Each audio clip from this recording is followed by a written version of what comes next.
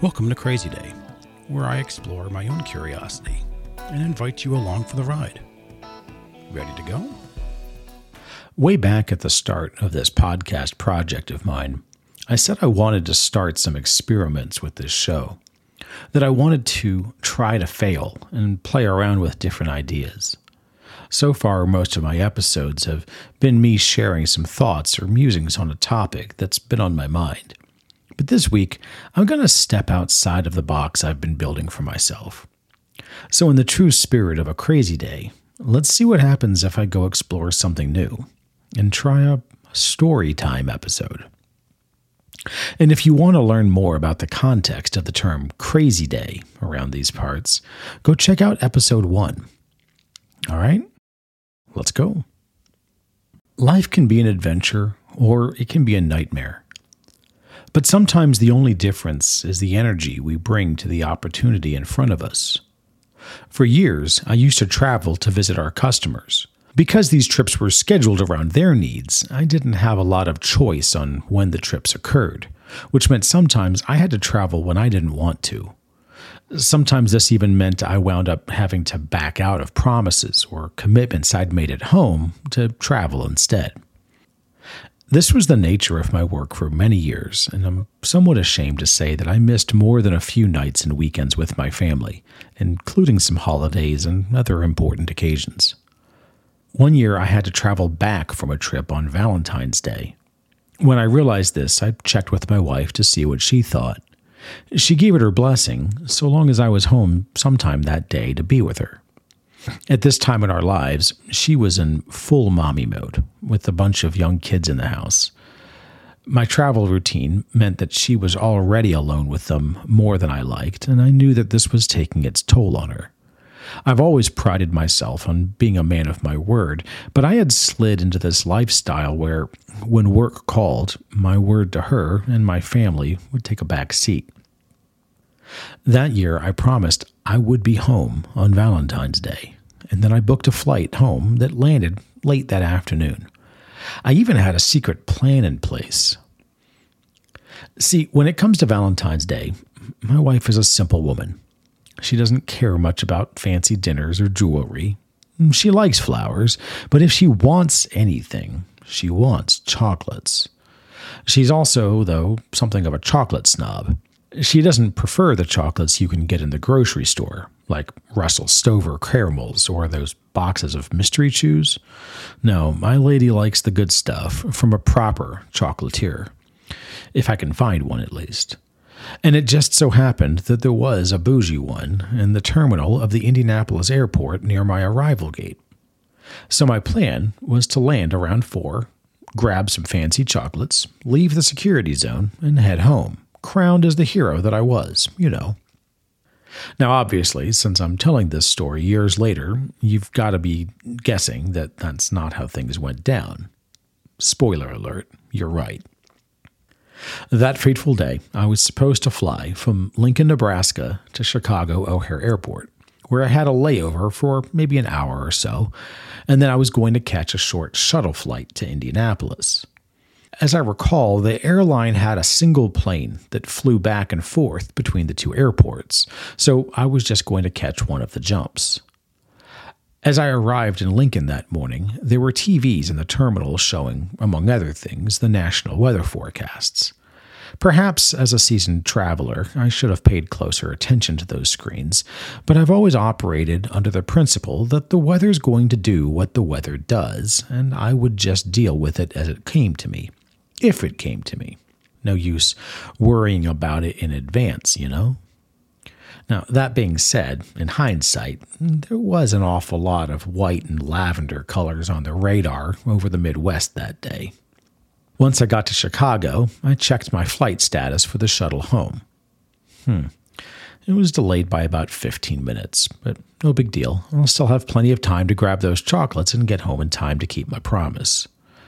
I grabbed some food, and when I got to my gate, my flight was delayed yet another 20 minutes. Basically, Indianapolis was getting pounded by a snowstorm, and they'd grounded all their planes. Since the way this shuttle system works is that a single plane jumps back and forth between the two airports, the plane that I'm supposed to get on in Chicago is still sitting on the ground in Indianapolis. If that plane can't take off, I don't have a plane to get on.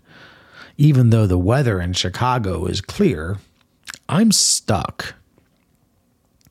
Eventually, the gate agent announces that our flight has been delayed so long that our departure time is now running into the scheduled departure time of the next shuttle run, and those people are now showing up for their flight. Long story short, they're canceling our flight, and they tell us we have a few options.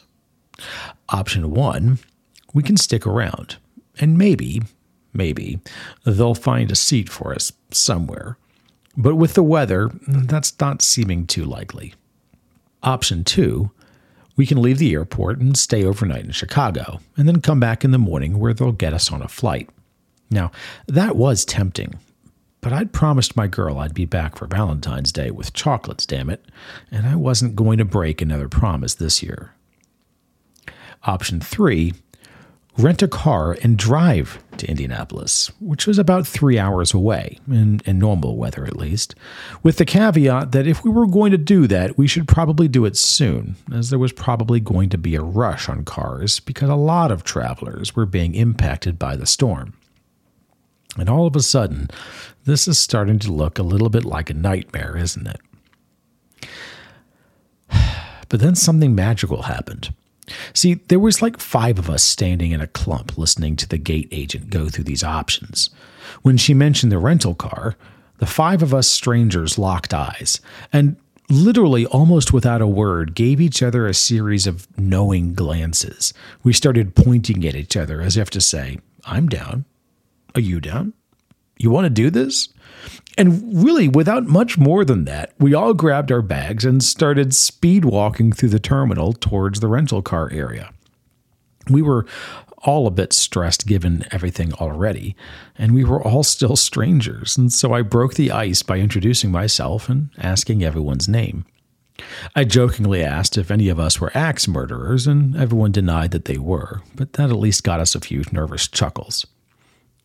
As we descended the escalator towards the rental car area, I casually mentioned that this kind of scenario is the way that both the best comedy and horror movies begin. And with that, the ice broke, laughs erupted, and I think we all decided that this was just going to be an adventure. In hindsight, I suppose, if they were crazed murderers, they would have had to have packed their chainsaws and hockey masks in the check bags anyway, and they were stuck on the plane. So I figured we probably were safe. The biggest car I could get was a mid-sized sedan, which was kind of tight for 5 grown adults, but we were really just excited to finally be heading home. Friendly chatter filled the car as we made our way south, eventually running into the storm ourselves. Originally, I was just going to take everyone to the airport in Indy, since that was where we would have been going anyway, but it turned out that many of my new friends lived on the way, and so I just dropped them off as I made my way south instead of having their loved ones drive through the snow down the very road we were already driving down anyway. The roads got progressively worse as we got closer to town, but about 5 hours later I pulled into the airport with my one remaining travel buddy, and I dropped the car off.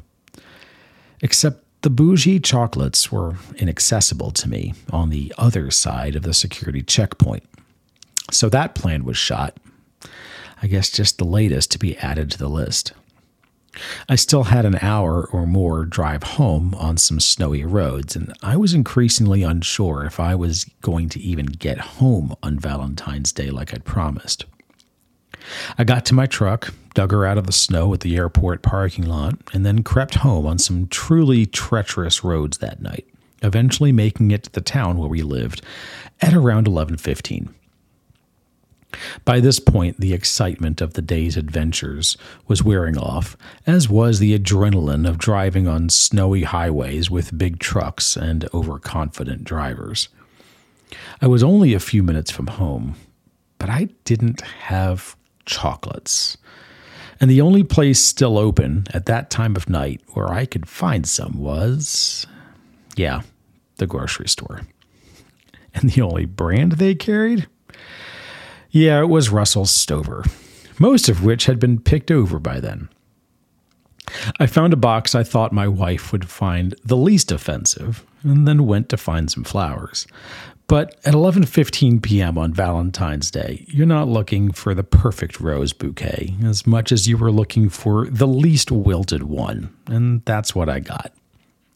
The exhaustion and disappointment must have started to show in my face as I plodded up to the checkout line. I muttered something about needing to be home by midnight, but the cashier simply gave me a compassionate nod. I paid for my token gifts and drove home. Just before midnight on Valentine's Day that year, I stumbled into my home. I didn't get greeted with a scream and a kiss. I wasn't crowned the returning hero. Whatever dinner she had made for us was no longer warm, but cold and in a Rubbermaid container in the refrigerator. The lights were out. The house was quiet. Everyone was asleep, as I would expect from an exhausted mom and kids at darn near midnight. But I'd kept my promise. I was home on Valentine's Day and with chocolates to boot. I carried my things upstairs and set my bags down, and with the last bit of energy I had, nudged my sleeping wife awake and gave her a kiss on the forehead. Oh, hi. You're home. Yeah, baby. It's 11:50. I'm a little late, but I made it back on Valentine's Day like I promised. I also got you some chocolates and flowers. Oh, okay, thank you. Why don't you come to bed now? And then she fell asleep. Moments later, I joined her too. Finally warm under the blankets, I drifted off, looking out the window at the snow piled up. It had given me its best shot, but I smiled, knowing that, despite everything it threw at me, I made it home. I kept my promise, and I even had something of an adventure in the process. So that's it for this episode of Crazy Day. Thank you so much for making it to the end if you're still listening to this. Hopefully you enjoyed my first story time episode. This was a fun one.